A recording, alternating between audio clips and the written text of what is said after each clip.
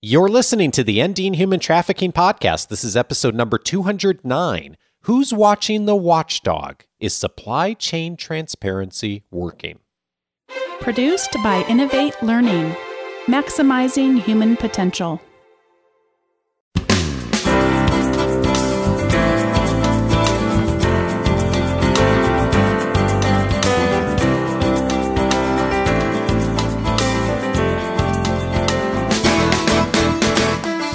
Welcome to the Ending Human Trafficking Podcast. My name is Dave Stachowiak.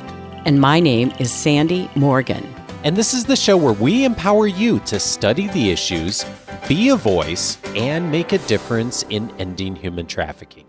Sandy, I'm really interested in this conversation today, as I am in virtually every conversation we have, because we're going to dive in on supply chain transparency. And this is something we've talked a lot about, and yet I don't have a clear answer in my mind as to the question that we're posing in this title, which is who's watching the watchdog? This is a big question, right? It's going to be a great interview. I am glad to welcome to the show today Benjamin Thomas Greer. He is in the role at the California Governor's Office of Emergency Services as a subject matter expert in the field of human trafficking and child sexual exploitation. Specifically, he's instructing and developing human trafficking courses for law enforcement and emergency personnel.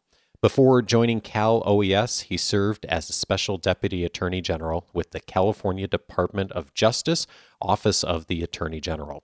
There he led a team and a comprehensive report for the California Attorney General entitled The State of Human Trafficking in California back in 2012. He has published numerous American Law Review and International Journal articles and has presented and lectured in 10 different countries.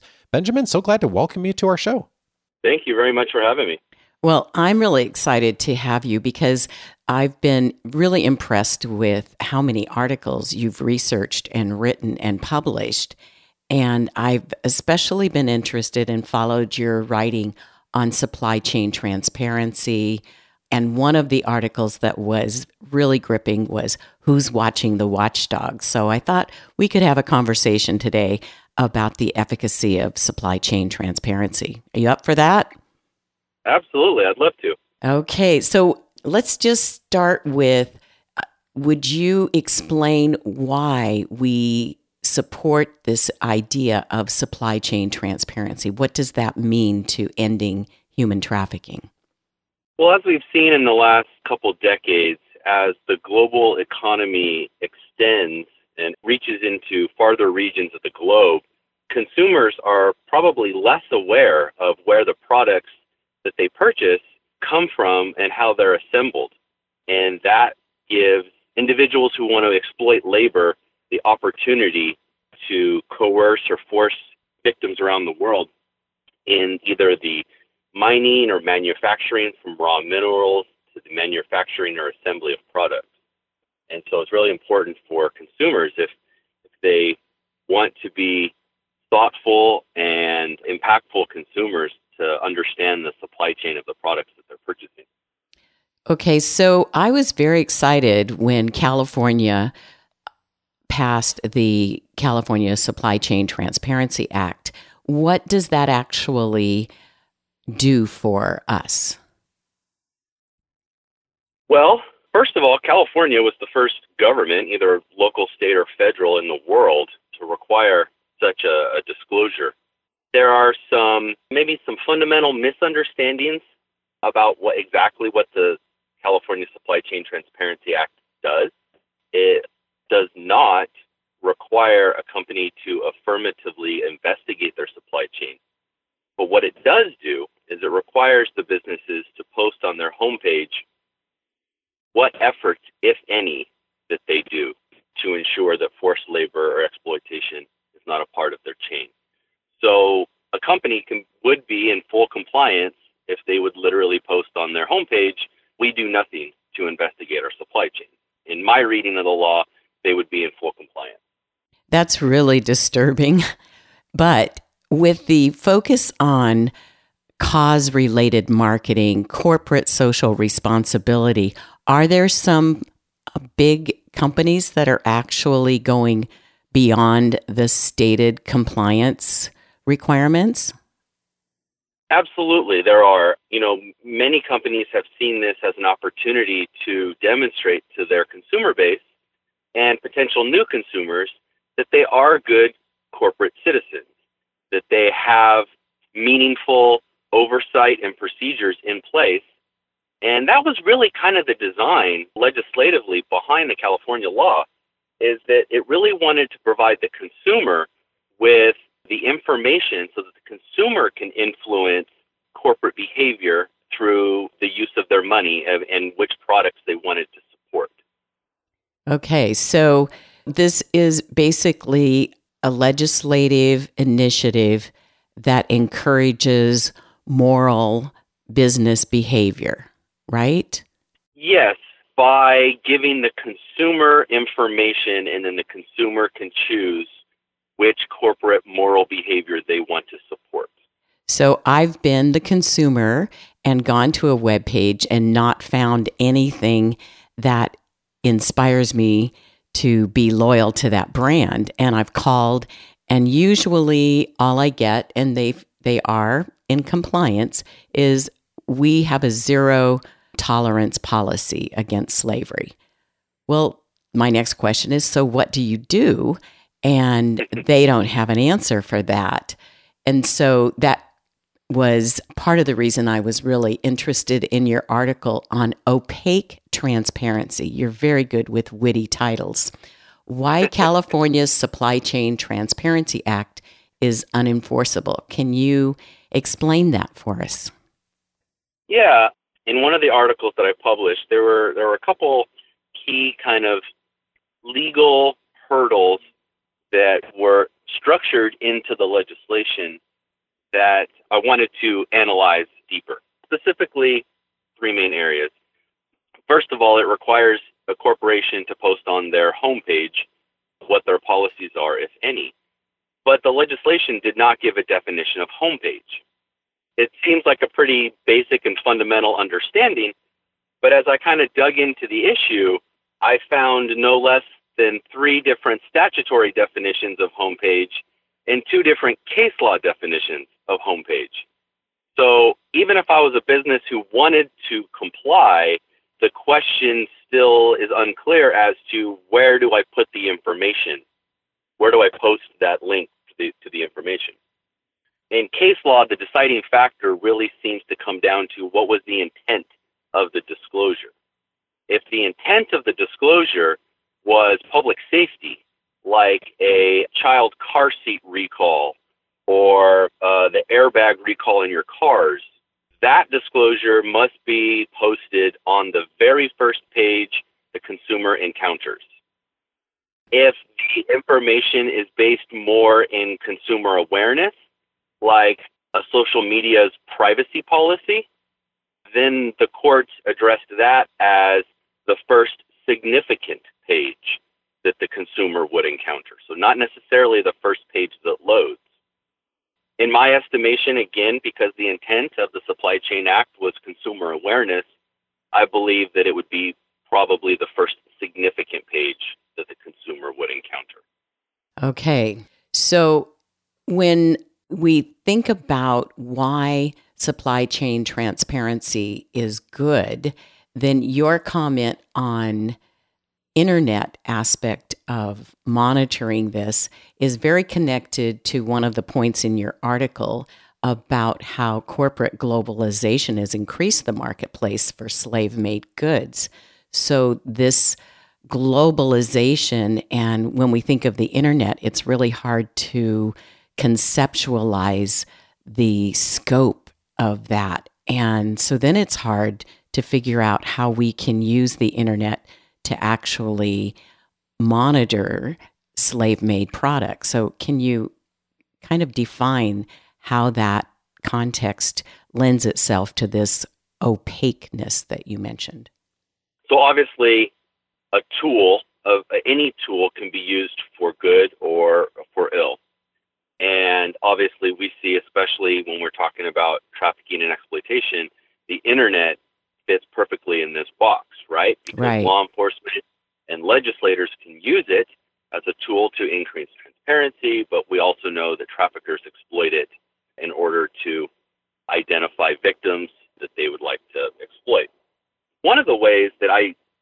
that the internet, especially in the transparency realm, I believe has really helped is specifically in the UK. In the UK's Modern Day Slavery Act of 2015, I believe, they heavily borrowed the language from California on the supply chain issue.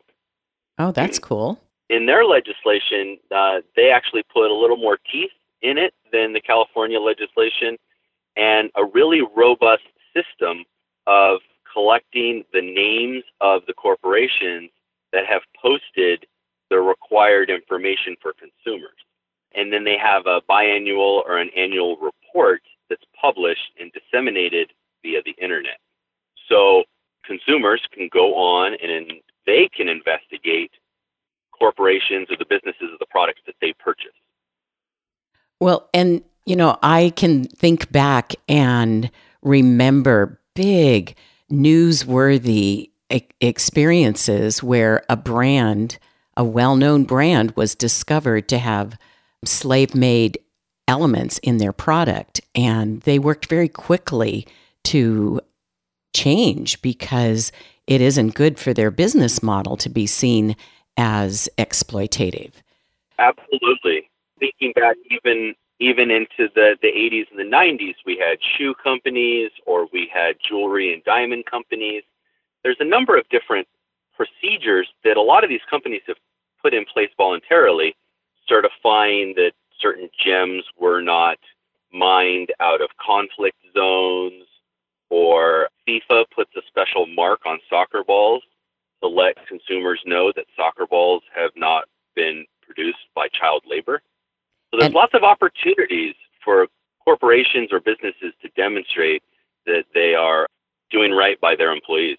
Well, and this is a really important abstract element of how we do cost-benefit analysis from the corporate perspective, but from the social justice perspective. When you just mentioned child labor, I want people to think about when a child is working instead of being in school, what is the ultimate cost-benefit ratio for, or actually the antithesis of that, for that country, because they have children. They're the future who aren't getting an education.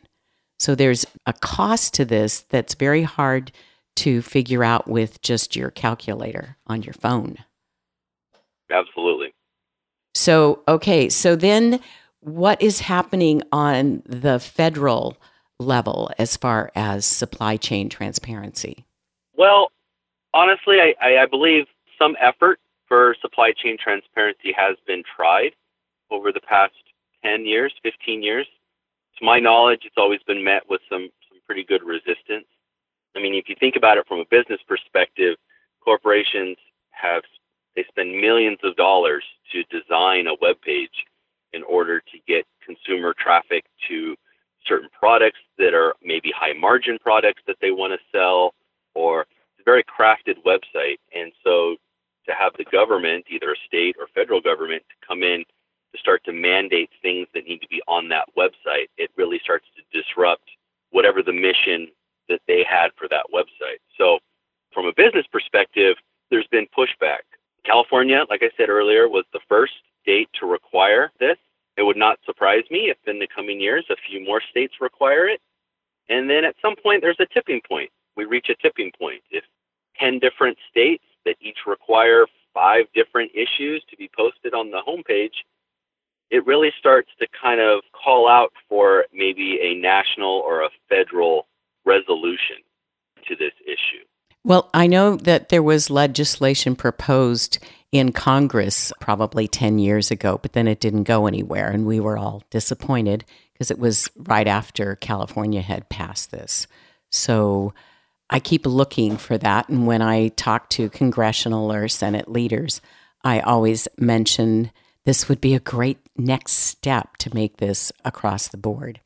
I absolutely agree. Interestingly, I guess I've seen the largest derivative effect from the California law, not necessarily here domestically, but internationally.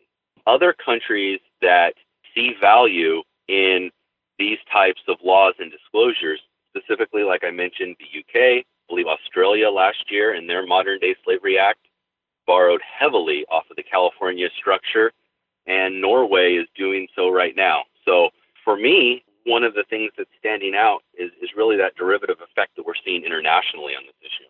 Well, we actually interviewed John MacArthur in episode number 195 about how in Australia they have implemented this as a policy in their procurement department for the entire Diocese of Sydney. And they've actually published a report, and I'll put a link to that in the show notes for people. And anything that Ben mentions, we'll also put links in here. Yeah, so those are good evidence of progress and people beginning to understand some of the law of supply and demand impact on consumers, or how consumers impact supply and demand. But you wrote another article that was the very first one that I actually read because I loved the title, Who's Watching the Watchdog? And in that, you say, and this is a quote, determined traffickers react remarkably well to consumer demand and underregulated economic sectors and easily adapt to legislative weaknesses. I've had the sense that the traffickers have more flexibility and they can move quicker to adapt to market changes. And so they have the advantage, and not just in this area of labor trafficking, but also in sex trafficking. They adapt very quickly. Can you expand on your statement? Yeah, I don't even know if traffickers do it knowingly, but because they don't have some of the parameters that either law enforcement or government has, process and procedure that always has kind of a time lag or delay, they see a change in the morning, they can react by the afternoon. And that is just not necessarily the way that government and especially legislation is designed. Legislation primarily is reactive. We wait for a bad event to occur, and then we try to pass legislation to prevent that bad act from reoccurring, not necessarily proactive. And that's a general statement, but same with law enforcement. For the most part, it's very much reactive, where traffickers, they're agile and dynamic enough that they can be proactive in their response or their activities. Okay, so what are some ways where we can actually leverage the fact that the California Supply Chain Act does give us, as consumers, a pathway to be advocates for corporate change? Do you have some suggestions for us? Yeah, I mean, I think truly supporting the companies that you morally agree with and you support their activities, that will then start to create kind of its own gravity, and it will demonstrate to other businesses that are maybe on the outside of that moral circle, they will want to compete for your consumer dollar. And so from a business perspective, they may want to change their business practices to compete for your consumer dollar. So I really think it's important not just to say one thing as a consumer, but really try to the best of our abilities to live by the notions and the morals that we expound. So when you were working in the Attorney General's office, how much of the agenda was driven by the Supply Chain Transparency Act? Well, when I was at the AG's office, it really was, I was there at the time that the law was going into effect. So there still really wasn't a clear picture of what disclosure was going to look like, let alone what enforcement was going to look like. Just don't forget, in the language of the statute, the Attorney General has the sole power of enforcement through injunctive relief. Tell us what that is. Injunctive relief. All right, here's your 30-second law school on injunctive Oh, that's good. relief. I always wanted to go to law school. There's two main types of injunctive relief. You have prohibitory or mandatory. Prohibitory obviously would be the court stopping you from doing something. Let's say an example would be a protective order or a court order that you're supposed to stay away from a location by 100 or 1,000 feet or whatever it may be. Another type of injunction would be mandatory, where the court is forcing you to do something. Those are usually disfavored by the court because it's very onerous and resource intensive for the court every day to make sure that you are doing what you're supposed to be doing. Courts will rely on third parties to enforce the prohibitory injunction. If you are in a location that legally you're not supposed to, the court is relying on someone to report that activity to the court. So it's kind of passive in that nature. So if the Attorney General were to try to enforce disclosure, proper disclosure, if you had a company that was recalcitrant or was not giving proper disclosure, because disclosure is linked to the website, an injunction could be something along the lines of, do not have your website come to the state of California until you are in compliance with the law. I don't know enough about technology of whether that's even possible. So it may require the individual to take down their website in its entirety, which would be very damaging to the business. Okay. Especially since we're talking about large manufacturers that do $100 million in annual gross receipts. That's a really good, important point to clarify. I often am asked how many companies do 100 million in California, and I have to point out that they don't have to do 100 million in California. It's anywhere. Right. Right? Okay. Correct. Okay. Correct. It's in global receipts. Early estimates of the number of businesses that would fall under this act was somewhere around 3,000. Okay. I don't know what the true hard number count is, but those were some of the early estimates.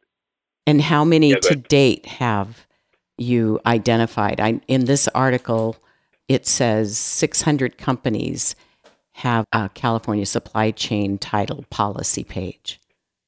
Yeah, so that article was published a number of years ago. The number is significantly larger than 600. It's definitely in the thousands. Exactly what the number is, I don't know.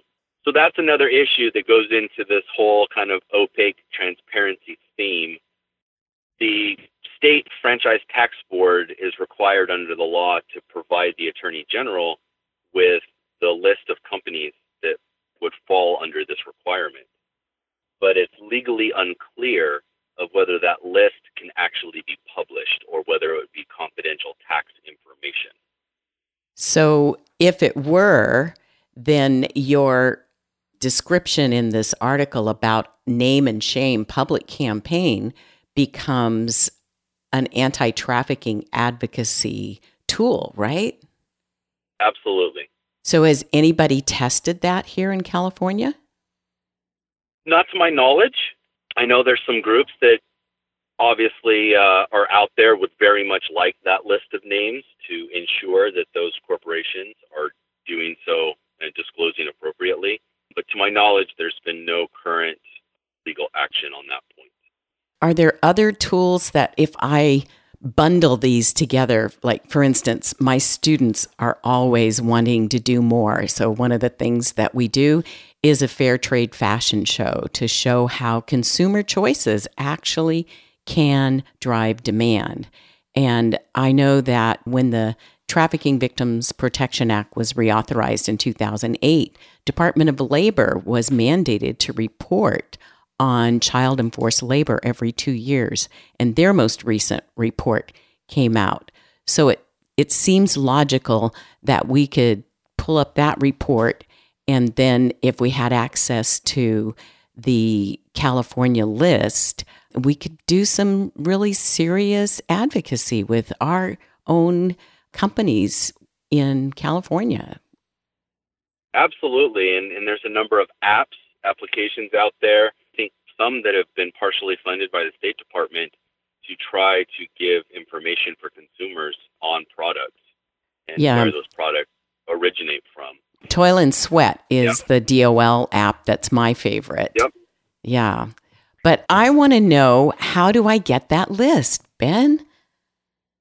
I don't have a good answer for you, unfortunately. Oh, but now you've charged me up, and I'm going to find out, and I'm going to keep calling somebody from the FTB, you said?